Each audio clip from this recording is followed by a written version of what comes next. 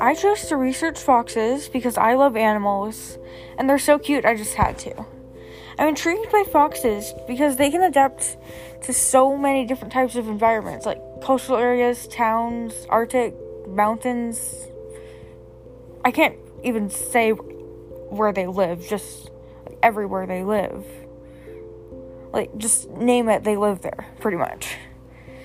While researching, I learned a lot of interesting facts that I am very excited to share with you.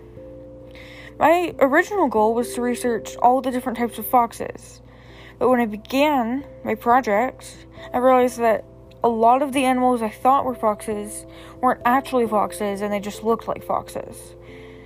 I decided to concentrate on two types of foxes, the fennec fox and the red fox, so my work was quality work. To find all my information, I looked at a lot of different sources, like Wikipedia and the All Creatures podcast. I'll tell you all the sources I used at the end of the video. Foxes are part of the canine family, which was interesting because I didn't think they were before. Their classification is Vulpes, and only 12 species are actually true foxes. And there are 37 animals thought to be foxes, but only 12 of them are actual foxes.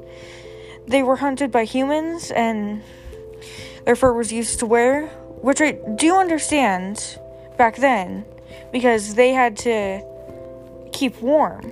But now we have a lot of different things to keep warm, and we don't need to hunt animals with fur for that.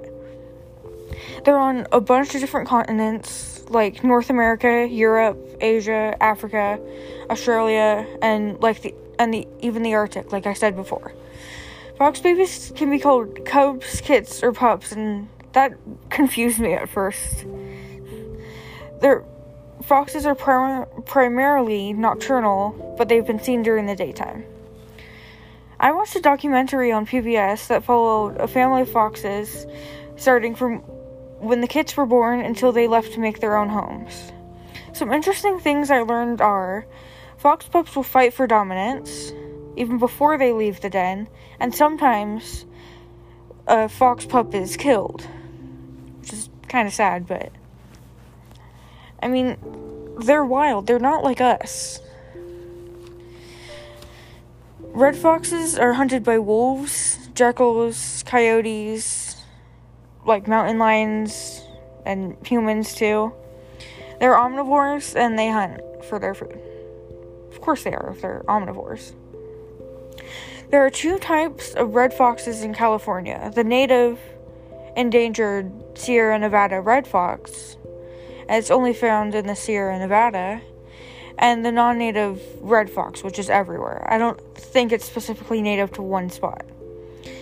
I discovered that the common red fox is, used for fur farming, which is where they put the foxes in, cages, and then they raise them, and then they kill them, and then they use their fur for, stuff,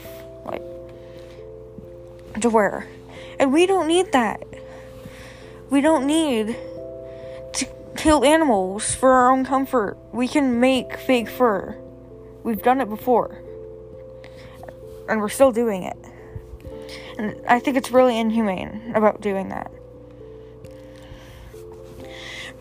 Red foxes eat rodents, birds, rabbits, reptiles, hoofed animals such as horses, cows, and young hoofed animals, not full grown.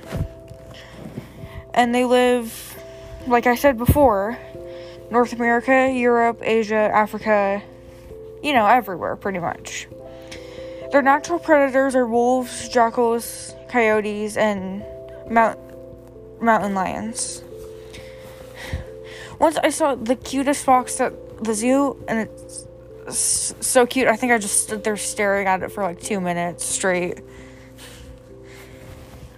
I've loved them ever since. It was a fennec fox, and I've loved them ever since. That's one reason why I decided to learn more about them for this project. They live in the Sahara Desert, which includes Egypt and a lot of other places. The temperatures in the Sahara Desert range from below freezing to above 120 degrees, which is really hot, and I think it's really cool how they've adapted to survive in the Sahara Desert. They make their dens in the sands, and how they have adapted to help survive in the desert, they have thick fur that blends in with the sand so they can hide. And since they're nocturnal, they're not normally only out in the nighttime where it's cold, and they have their pelts are really thick. They have heat radiating ears which can hear so much. All foxes have incredible hearing. They have fur covered feet so the sand doesn't burn them, and they can go long periods without water, without drinking from a stream. Some fennec foxes have actually gone their entire lives without drinking from a stream. But they get their moisture, they get their water from the food they eat, and by licking the dewdrops that form on the plants, the few plants in the desert. They have large ears, they have incredible hearing, and that's helped them locate their underground prey. They eat insects, rodents, lizards, birds and their eggs, roots, fruits, and leaves. I rhymed there, I did not mean to. They live in the Sahara Desert, as I said before, and their predators are eagle owls and jackals. They used to be hunted by humans. They still are, and their fur is very valuable. Here's some other interesting facts I've learned. Most species of fox are adaptable, which I've said before, and that's helped them survive in a lot of unusual environments. They have incredible hearing, I've said before. And this is interesting. A group of foxes is called a skulk or a leash, which it's interesting. It's kind of cool. And female foxes are called vixens, and male foxes are called dog foxes.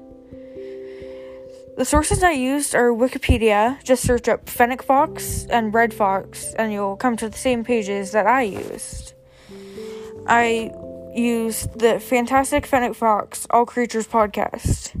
Just go to allcreaturespod.com and then search the Fantastic Fennec Fox, episode 106, if you want to listen to it.